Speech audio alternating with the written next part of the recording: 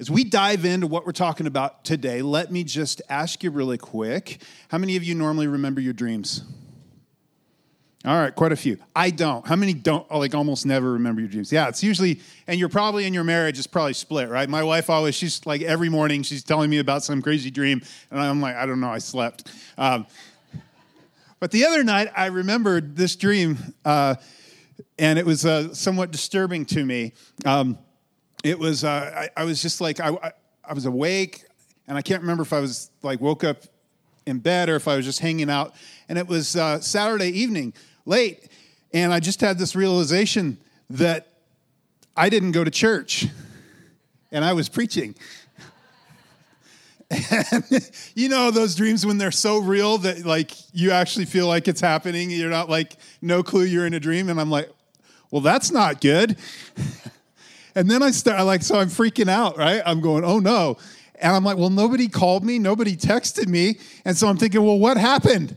I wonder, did Jason just get up and preach? Hopefully, right? I don't know. Did they think I was dead and pray? I was like, I don't know. And then, of course, I woke up and I'm like, oh, it's Thursday night. Whew, right? So anyway, it was good being with the church last night at our Saturday night service, which we're grateful that more people are coming out to. It's a great opportunity as we fill up on Sunday mornings to come out to Saturday nights and give it a shot and see how it works for you, see how you like it. So that was a side point. But anyway, so that was a crazy dream. And actually in the scriptures, you see lots of crazy dreams and visions that sometimes come from God. Sometimes God gives these dreams to give us insight or to give his prophets insight in the scriptures. And one of the most famous ones is in Ezekiel. And it's actually in Ezekiel chapter 37. It's we get the idea, it's a waking vision that God gives this prophet. And many of you know it. It's the dry bones, the valley of dry bones. But for those that might not know this vision, he takes the prophet Ezekiel out into the valley of dry bones. This is the period of time when Israel goes into exile, and they thought, game over, the whole thing's done. And he brings this prophet, and he shows them this valley just full of bones everywhere. And you know, like the dry, dead bones when you go out in the desert, there's this one spot, we stop on the way up the mesa because we have little kids and they don't always go to the bathroom, or when they were little, or they didn't go to the bathroom before we would leave, right? And so parents, you know this feeling, you're like 15 minutes into the car ride and they're like, I gotta go potty.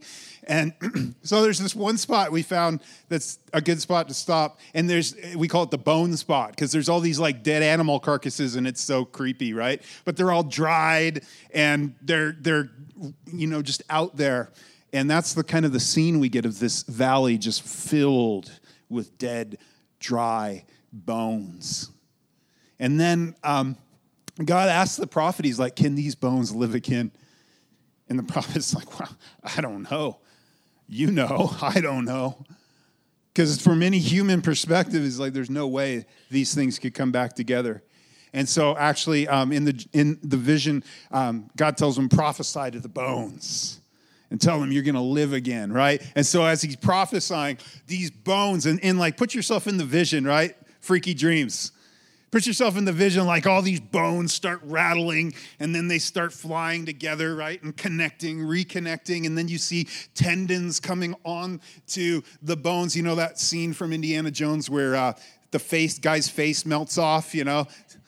That's like reverse of that, you know? So all these like, you know, tendons come on and then you've got this sort of weird skeleton. And then skin comes on the bones and but they're still dead. All these like bodies now. And they're not alive, almost like a bunch of zombies hanging out there, right? This is the kind of the picture you get. And so God tells him again, he says, now I want you to prophesy again. And I want you to prophesy to the winds, to the four winds to come from every direction. And the wind, the Hebrew word ruach, is the same for the spirit, right? And he says, I want you to prophesy to the winds to come and bring life, breathe life into these dry, dead bones. And so the prophet prophesies, and now all these bodies, these zombie bodies, come to life, and they're a vast army. And then God says, hey, here's what this all means, is I'm going to bring my people back. And I'm going to bring them to life. I'm going to bring them together. And many scholars see this as a great end times fulfillment. I'm going to bring them in, and then I'm going to fill them with my Spirit. And these dead, dry bones that are seemingly done over are going to come back to life. And it's going to be a beautiful thing. And this was at the heart of the hope, this and the new covenant. That God would put a new heart and a new spirit in his people, that their sins would be remembered no more, that there would be this special relationship. This was at the heart of the Jewish hope and expectation around the time of Jesus. This was at the heart of the hope they had for what would occur when Messiah came. It was what they would study. It was what they would dream about. It was what they would think about.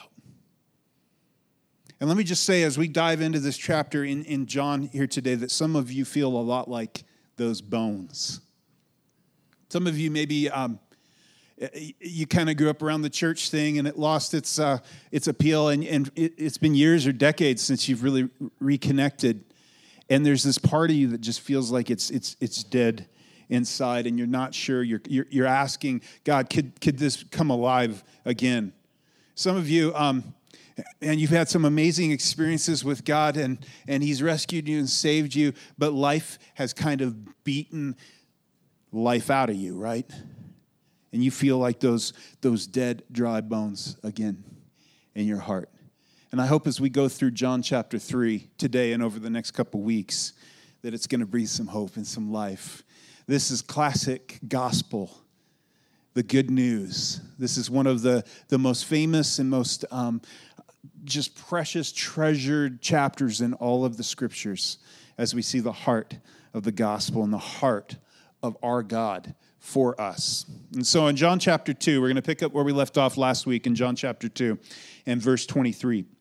And it says this: Now while he, Jesus, was in Jerusalem at the Passover festival, many saw the signs he was performing and believed in his name. But Jesus would not entrust himself to them, for he knew all people. He did not need any testimony about mankind, for he knew what was in each person.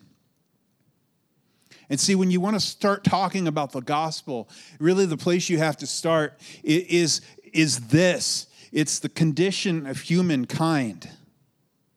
What was in each person. He knew what was in each person. And see, our thinking in modern day culture is sort of this twisted version of the gospel. And that is basically that we're going to end up saving ourselves. That the human race is basically at the core good.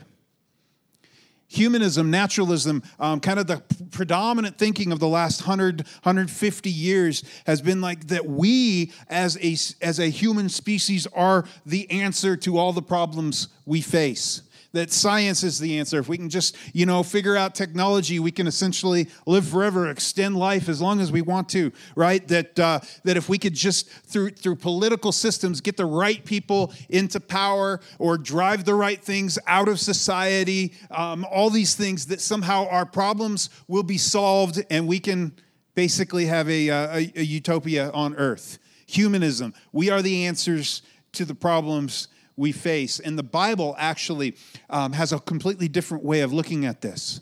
And at the heart of the gospel is the truth of this, that there's beauty in humanity because we are made in the image of God. You go back to Genesis. But there's also corruption. And there's also decay. There's something dead inside. I had this mouse die in the wall in my home office.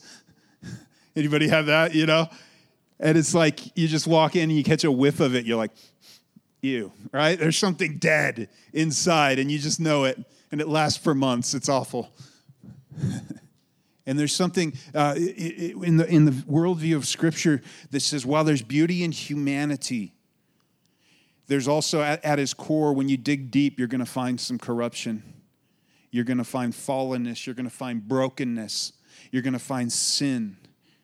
There's something that's not right. And I think this bears out with the reality of what you see in humanity, doesn't it?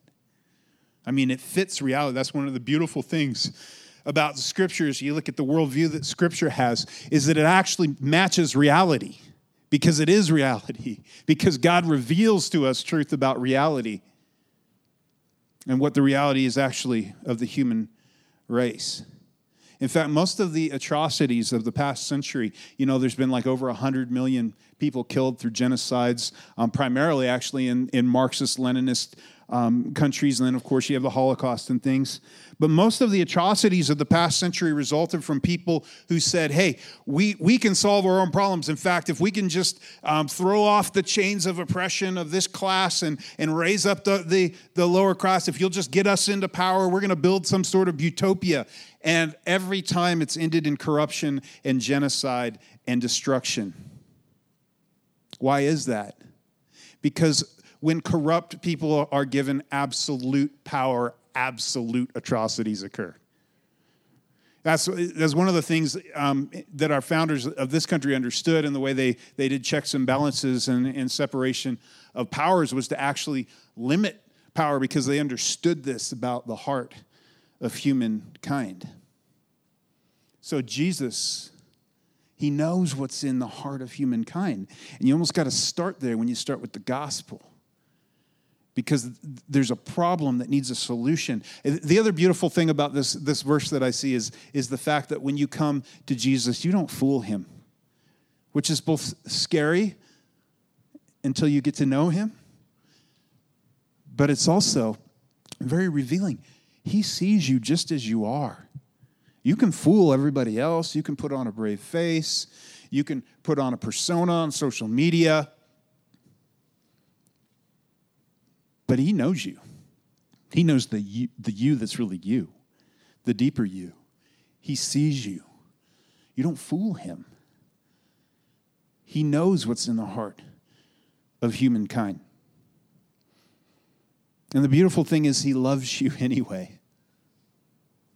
And he came into this world for you anyway.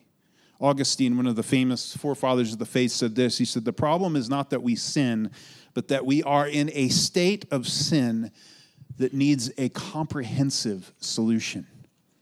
And that's at the heart of the gospel. That is what the gospel is for us. In John chapter 3, verse 1, it says this. Now there was a Pharisee, a man named Nicodemus. So remember, he knows what's in the heart of man, anthropos in Greek. And now the very next sentence, there's no chapter headings and breaks in the original Greek text. So this scrolls right out of that. He knows what's in the heart of man. Case in point, here's one of them. A man named Nicodemus, who was a member of the Jewish ruling council. So we see this guy named Nick. And he's a member of the ruling council. He's a Pharisee. And the Pharisees were kind of like a combination of a religious group and a political party. And they held themselves to the strictest religious standards. They were the best of the best. They were really good at being good. These guys had it dialed in. And he's also part of the ruling council, which means that Nicodemus was like a senator over religious and civil affairs. So there's a group of 70 people that governed Israel, essentially. And yeah, they were accountable to Rome under Rome's thumb. But basically, they made religious law, civil law. And then, so we see he's rich, he's powerful. And later on, Jesus will say, hey, you are the teacher of Israel. He's respected. This guy is a well-respected teacher. He's well-known. He speaks with authority. And out of this group of the Sanhedrin and this group of the Pharisees, at this time in history, there was this great expectation that the Messiah would come sometime around this time.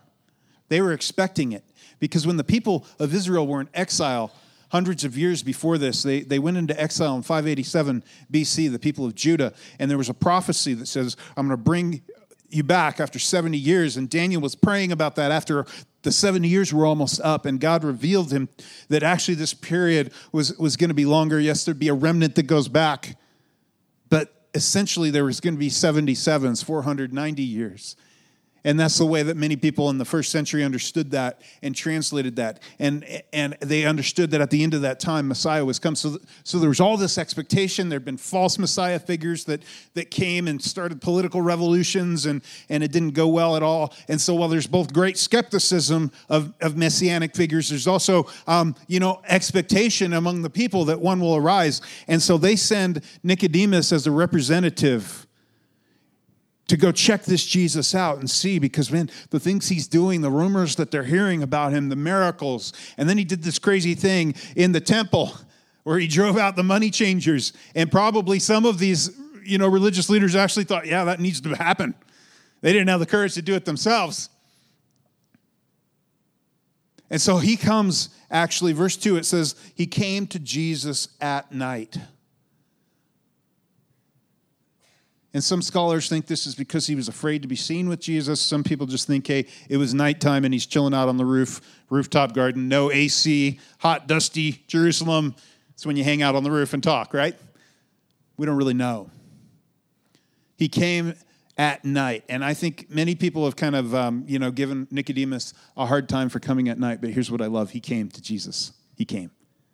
And you just got to take that first step towards Jesus. We're going to talk next week about those steps toward Jesus and taking those steps. And for some of you, you're like, being here today is your step towards Jesus. You're like, I'm just checking this out, and we're so glad you're here. Keep moving towards Jesus. Keep taking those steps, right? So he comes to Jesus at night and said, Rabbi, we know that you are a teacher who has come from God, for no one could perform the signs you are doing if God were not with him. Rabbi. He actually addresses him with real respect. And actually, you kind of get the feeling like he's kind of buttering Jesus up. But he addresses him as teacher, which is a really interesting point, because actually Nicodemus comes to Jesus. He addresses him as teacher, and this is where so many people stop with Jesus. In fact, I bet a lot of the conversations you've had maybe in passing with coworkers, friends, family members, actually stop here with Jesus. Jesus, he was a great teacher. He was a good teacher. Basically the same place that Nicodemus comes. Jesus, I love Jesus. He was a great teacher. Man, he taught some great things. Like my favorite one, don't judge me. Don't judge me, bro. It's like the one verse everybody can quote from Jesus. It's a little misquoted. But anyway, judge not. Love your neighbor. Let the little children come to me. Don't kick the dog. Wait, I don't think that one was Jesus, but cat, I don't know. No. So people love that kind of teacher. And that's where they come to Jesus and they stop there.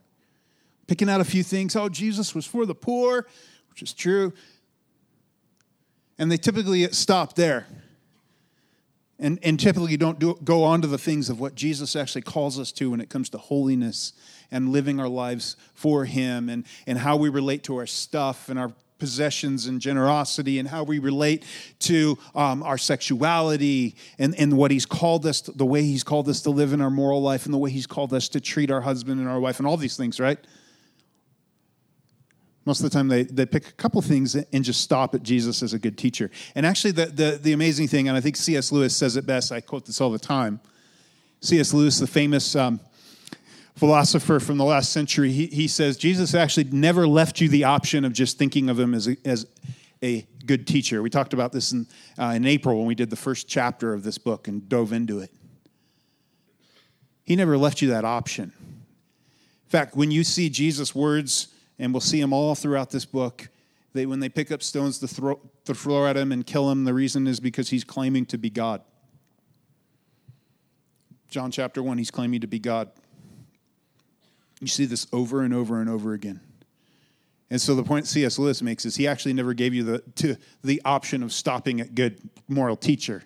He was either a liar, he was a lunatic, or he's the Lord of all. You got to come to grips with that, right? Now, I think for a lot of the church, though, you've encountered Jesus, and you're good with that. He's the Son of God. He's God in the flesh. He's my Savior. You've embraced him as Savior, but for so many people, it stops there, and you don't actually dig into the teaching of how is my life submitted to what Jesus says. You know, the Great Commission that Jesus gave his followers was to go into all the world and make disciples, teaching them to do what? Obey everything I have commanded you. Jesus said, if you love me, you'll obey my commandments. And so many people stop at, a prayer I prayed at camp or a youth group, and Jesus is my Savior, and it kind of stops there, and there's never a Jesus, you are my teacher, you are my rabbi, I'm going to follow you, I'm going to submit my life to your teaching. And so we need to approach Jesus as a teacher, but you never stop there. You need to embrace him as your Savior and as your Lord. And so Nicodemus comes and says, hey, teacher, good teacher. But I also love in here that his recognition of this thing about Jesus, which I think should be true about his followers. It was true of his earliest followers, and it actually transformed the world. It overtook the Roman Empire. He says this, no one could perform the signs you are doing if God were not with him. There was something about Jesus and the way he lived his life that made it clear to this religious leader, God is with you. I don't know about you. I'm just here to investigate you. You may be a crazy guy, but clearly God is with you. And I think that, I wish that was true of every one of our lives as followers of Jesus. More so. That there was something about the way we live our lives, whether it's just in the power of the Spirit as we pray for people and see God answer prayers, in just the way we care for each other and love each other, the way that we're always pointing people towards Jesus, that there was something about us that was always like, God is with you. I don't know what those people, they might be kind of crazy, but man, I think God is doing something in their midst. And this is what he sees in Jesus. And I think God wants to do so much more in us and through us, in our circles and the people he's placed around us. But like we talked about last week, so often we're just so distracted. Like we're so caught up in our little world, in our little kingdom, in the problems we face here and now. And so many days, we don't even make any connection of our lives to the bigger picture of God's kingdom and what he's doing in this world. How many days, how many weeks have you gone through where there wasn't even a real front top of mind awareness that God has placed you in this moment to point people towards Jesus, that's your primary mission? And I think for most of us, it'd actually be a fairly convicting thing, right? So, Nicodemus is buttering him up, getting ready to ask his list of 20 questions, vet him, see who he is, see where his theology is askew, either to confirm that this guy maybe has some merit or to write him off. And Jesus, I love this, he interrupts him. Jesus does this all the time. And he gets to the deeper heart of the issue. So he's getting ready to unload with his 20 questions about, the messiahship and something, and Jesus cuts him right off in the middle of his opening statement and speaks to his heart. He says this, verse 3, Jesus replied, which is funny, I didn't see Nicodemus ask him a question yet. Jesus does this. He replied, very truly, I tell you, no one can see the kingdom of God unless they are born again. This is such an important statement. This is at the very heart of the gospel. This is really at the heart of what we're all about here as a church. No one can see the kingdom of God unless they are born again. The kingdom of God, for those of you that may not be familiar with it, John only actually uses this term a couple times in his gospel. The other gospel writers, Matthew, Mark, Luke, they talk about the kingdom of God all the time. Matthew calls it the kingdom of heaven, and it's synonymous. It means the same thing. They're talking about the same thing, the kingdom of God. It's Dallas Willard, who is a famous theologian that's passed away recently. He said this. He says, God's own kingdom or rule is the range of his effective will, where what he wants done is done. So the kingdom, it's such a big idea in Scripture. And Jesus bursts into the scene. We saw this in Luke, where he says, the kingdom of God is in your midst. That because of the things I'm doing, the actions I'm doing, actually the kingdom of God, it's come upon you. It's in your midst. And so we have a theology that was coined and made famous, a term made famous by a theologian named Ladd. And he calls it the already and the not yet, or the now and the not yet.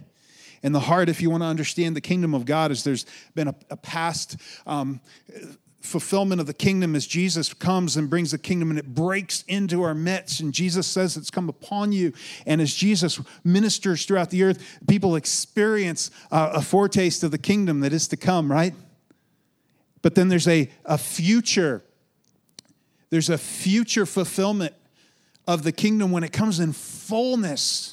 When Jesus returns, when every tear will be wiped away from their eye, and sickness and disease will be wiped away, and the lion will lay down with the lamb. These beautiful pictures in Scripture, and creation itself even will be restored to God's original intention for it. There's this beautiful picture of the glorious coming of the kingdom of God. And the Jews had this idea of the kingdom coming, and Jesus came and he says it's breaking in. And then as the disciples went out, the kingdom of God continues to break in, and the kingdom of God continues to grow and spread. Jesus refers to it as like a mustard seed that starts out small and then begins, and it's like leaven that leavens a whole loaf. And if you're here and you're part of the body of Christ, you're a follower of Jesus, you're part of the kingdom of God. And it's grown all over the world. I mean, what an amazing prophecy, right? As Jesus declares and prophesies, hey, here's how the kingdom of God is going to be like. And now you look, and about a third of the world's population identifies with the name of Jesus. And people all over this world on this 24-hour period have been meeting and praying and worshiping Jesus. And hopefully living their lives as people who live as Jesus as their king. This is what it means to live now. And then as the kingdom of God, as we pray and the Holy Spirit moves in our midst, and we pray for people, and sometimes God comes and miraculously heals them, and sometimes God frees them and delivers them from demonic oppression and all sorts of stuff. We're seeing a breaking in of the kingdom of God. We're seeing we're getting glimpses and a foretaste of what it's going to be like in fullness when Jesus comes again. It's a beautiful picture. And Jesus says, if you want to experience the kingdom of God now, if you want to get into the kingdom of God now, and if you want to experience it, to be part, if you want to experience the kingdom of God, if you want to experience heaven when heaven comes, if you want to be part of this thing in the future, and if you want to experience now, the only way you do that is by being born again. Born again. I think Nicodemus at this point, he's like, man, he didn't even let me get my question out. But how did he know, like, this is actually something I struggle with? I think deep in his heart, like so many people, he struggled to wonder, like, how can I be part of this? How can I have assurance that I can be part of this? And I think it's a question we all ask so many times. How do I have assurance that I can be part of God's kingdom? How do I experience that life now? Jesus said, I came to give them life and life in abundance. That's not just a future thing when he comes. We're supposed to experience that abundant life now through his Holy Spirit that he indwells us with. How do we experience that now? And how do we know that we'll be part of his kingdom when he comes again? How do we know later on in this chapter? He'll say eternal life, life of the age to come, eternal life, both in its length and its quality. How do we know we get to be part of that? How do we know we have right standing with God? How do I know I measure up? And I think if people knew Nicodemus, they would actually be shocked to know that he struggled with that question. Because he's a Pharisee. He's the one who's telling everyone else how to be right with God. The Pharisees should have more assurance than anybody on earth. They were the best of the best. They told you how to be right with God, and what they told you was be really, really, really good. Like, there's a handful of laws on keeping the Sabbath. That's fine, but we've added 1,500 to them so you can be sure you're being really good. Anybody want to try to sign up? Like, check off that checklist? Some of you see faith as a checklist. And if I can just, hey, God, look at, this is my third week in a row at church. I threw a couple bucks in. My third week in a row. Haven't had that habit in my life for a while. I'm doing good. I'm in. Have I tipped the scales enough in my favor? See, here's the problem. This was the world Nicodemus lived in. It was a world of behaviors that were designed to earn you a spot with God. But the problem when you base your relationship or being in, when it comes to Him, His kingdom, when it comes to finding favor with God, when you base that on on earning a way in, you never know how good is good enough. How good is good enough? If you haven't thought about that, you should. Because if you're basing your approach to relationship with God on if I could just be good enough, if I can just, be consistent at church and get rid of these habits that have plagued me, I think I can tip the scales in my favor. How good is good enough? Should be a question that plagues you, actually. And I think it plagued Nicodemus. Because he recognized some things like, hey, there's some things I do pretty well, but then there's some things in the law that I just keep doing. I can't keep my heart from coveting.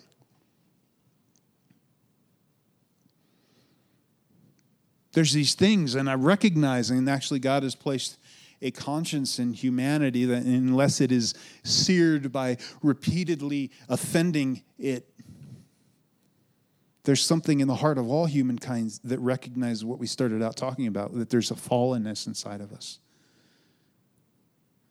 that there's a brokenness. And instead of coming and saying, hey, I'll give you, I'll tell you exactly, the real checklist, Jesus says, actually, there's something that has to fundamentally shift and change within you. You need to be born again. Being a religious person, it's not enough. Being born into the right family, it's not enough. Your dad was a minister, great. Doesn't do a thing for you. Being born into this world is not enough. And I think this is actually something that's become very popular in our culture, that basically I exist, therefore I'm in. It's the fallacy, the heresy of universalism. I was born and therefore I'm in. And throughout the scriptures, the scripture will speak to that, and Jesus will speak to that in His own words, and He'll say, no, actually, something has to fundamentally happen in your heart and in your soul and in your life. You have to be born again. And this, I think, really threw Nicodemus for a loop. He wasn't expecting this, but he's smart. He got a quick wit. He recovers quickly.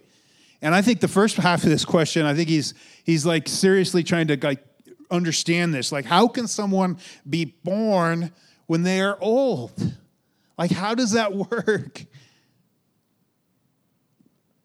If you've watched The Chosen, which is this great series on Jesus' life, and there's a really interesting scene with Nicodemus there where he's like, my mom's dead. I'm old. My mom got old and died. How does this work? But then I think he cracks a sly grin on the side of his face. I think there's humor in here. And he's like, surely they cannot enter a second time into their mother's womb and be born. Don't think about that for too long, right? The rabbis actually had a great sense of humor, and I think Jesus probably chuckles right here. And he's like, no. You're missing the point, Nicodemus. It's a metaphor. And in the Greek, born again can either mean a second time, or it can mean from above. And I think at the heart of it, there's both meanings in what Jesus is saying here. And there's actually, when you stop and think about the first part of Nicodemus' question here, how can someone be born when they are old?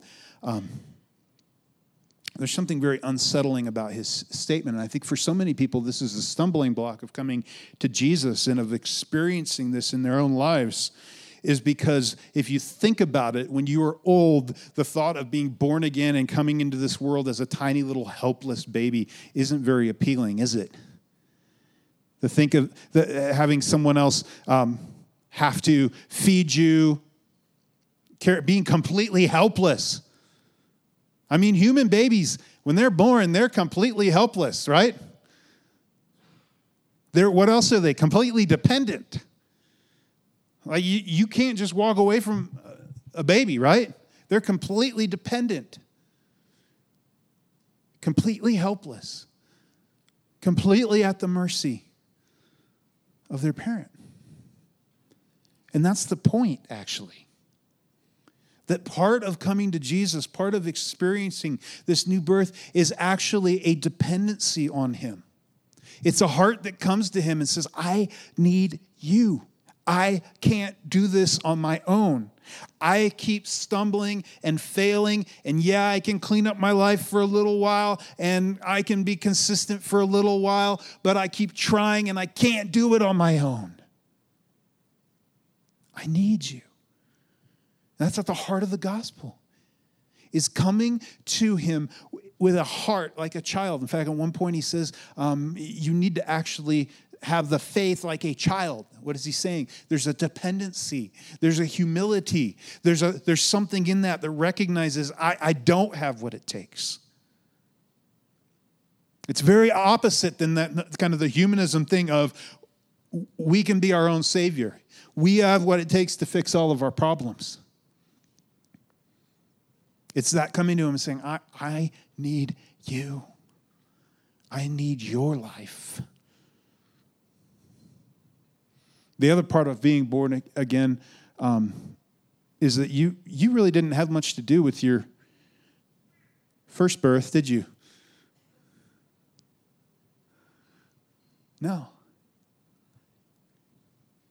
And that's the other part of humility, is understanding that this is a work that I need you to do in my heart. That my part is simply a response and trust to you. Saying yes to you. But I'm not earning it. I'm not cleaning up enough to make it so that I'm worthy. And yes, there's repentance from sins and all those things, but it's an acknowledgement. The gospel at the heart is an acknowledgement that this is a work that you do in my heart. That I'm dependent on you. Jesus answered him. Again, he says, very truly, I tell you. Let me explain this. You're not getting the metaphor here. Let me explain this. Very truly, I tell you, no one can enter the kingdom of God unless they are born of water and the Spirit. Flesh gives birth to flesh, but the Spirit gives birth to spirit. Something fundamental has to happen. I think there's some very interesting little things in this one statement. And the first one is just the reality that there's a spiritual realm. That you are more than just atoms stuck together and electrons and cells and synapses firing. You are more. You have a soul. You have a spirit. I read this interesting book by a psychologist a while back, and it was like, when did you start like chopping off parts of yourself? At what point are you no longer you? Like, is this whole thing just a brain, just synapses firing? Is that the whole thing? And the conclusion of Scripture, and even as scientists research this, is there's something more. There's something deeper. There's a spiritual realm. It's a reality.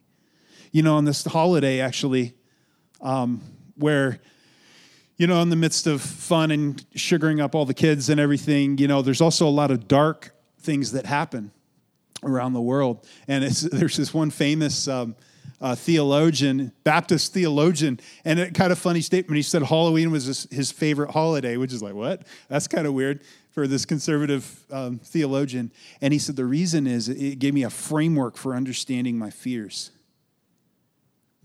And one thing you got to say is that for a bunch of people who pretty much believe in a material realm,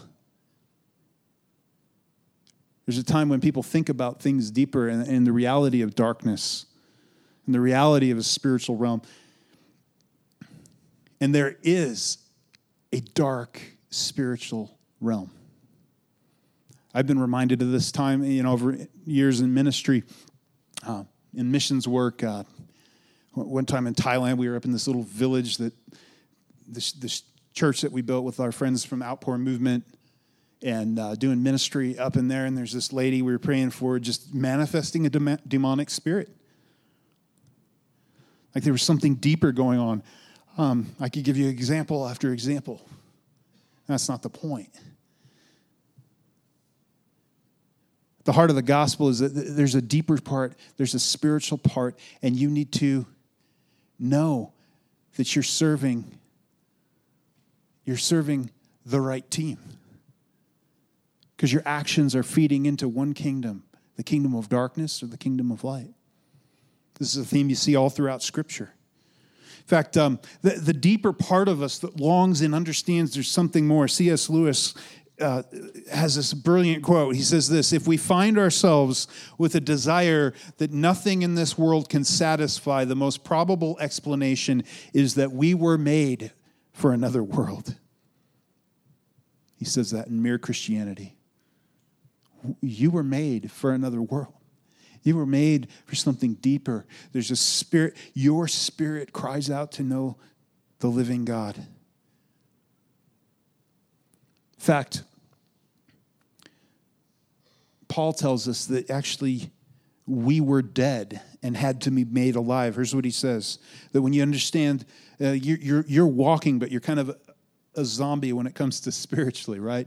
He says this in Ephesians 2. He says, as for you, you were dead in your transgressions and sins, in which you used to live when you followed in the ways of this world and of the ruler of the kingdom of the air, the spirit who is now at work in those who are disobedient.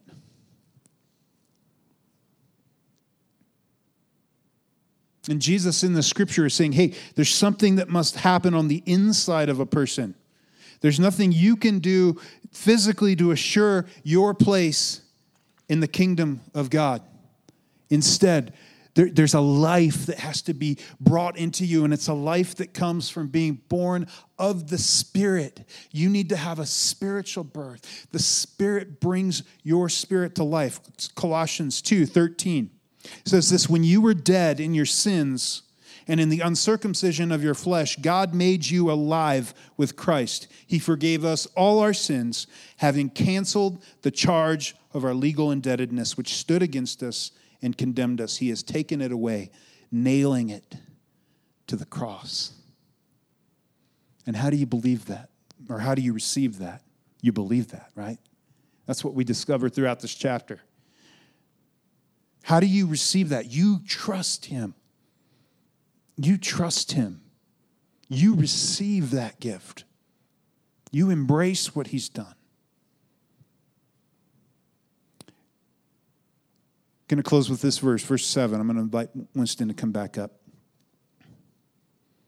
Jesus says, you should not be surprised at my saying you must be born again. Like, you're one of the smart ones, right? The wind blows wherever it pleases. You hear its sound, but you cannot tell where it comes from or where it's going. So it is with everyone born of the Spirit. And as Jesus here says this phrase, the wind, the ruach, the wind, the Spirit. It blows where it pleases. You hear its sound, but you cannot tell where it comes. So is with everyone born of the Spirit. Nicodemus, one of the most prestigious scholars of his time, his mind should have come back as Jesus talked to the wind. It should have come back to where we started, Ezekiel 37, to that prophecy, that great hope for new covenant that he had said, I'll put a new heart and a new spirit in you.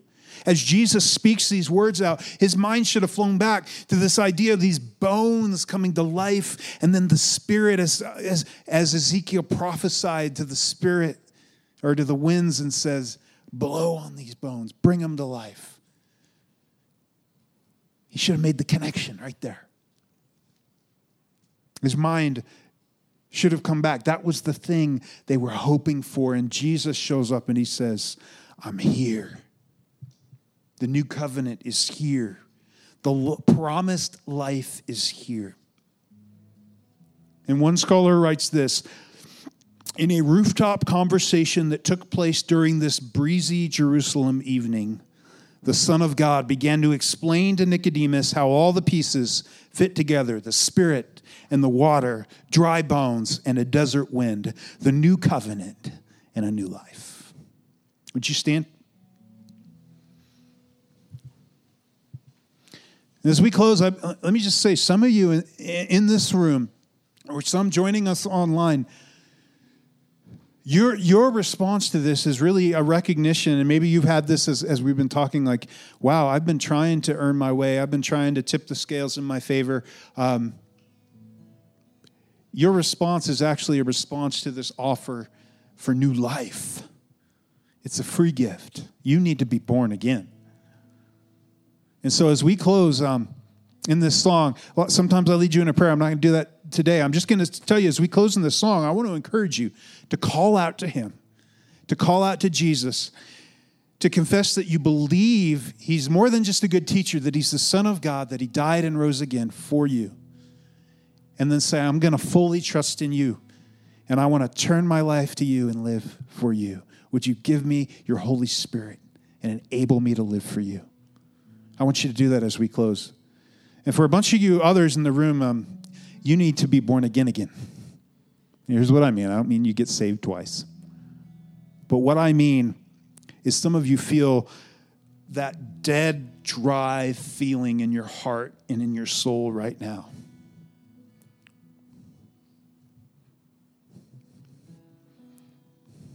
You know all the right words. But you need to experience the fresh wind of his presence to restore the joy of your salvation, to restore your hope, to recenter and refocus your life on what matters most. And what I want to just invite you to do, if you want to be brave right now as we sing this song, is just stretch your hands out to him. We can just bow our heads. I want to pray for you. Lord, I just pray, come Holy Spirit, and blow in this place on hearts that desperately need to be refreshed and renewed by your life. Would you never let us lose the joy of our salvation? Would you restore that in us, the beauty of what you've done for us, in such a way that it would motivate us to experience you? So as we close in this song, just call out to him. Ask him to move in your heart.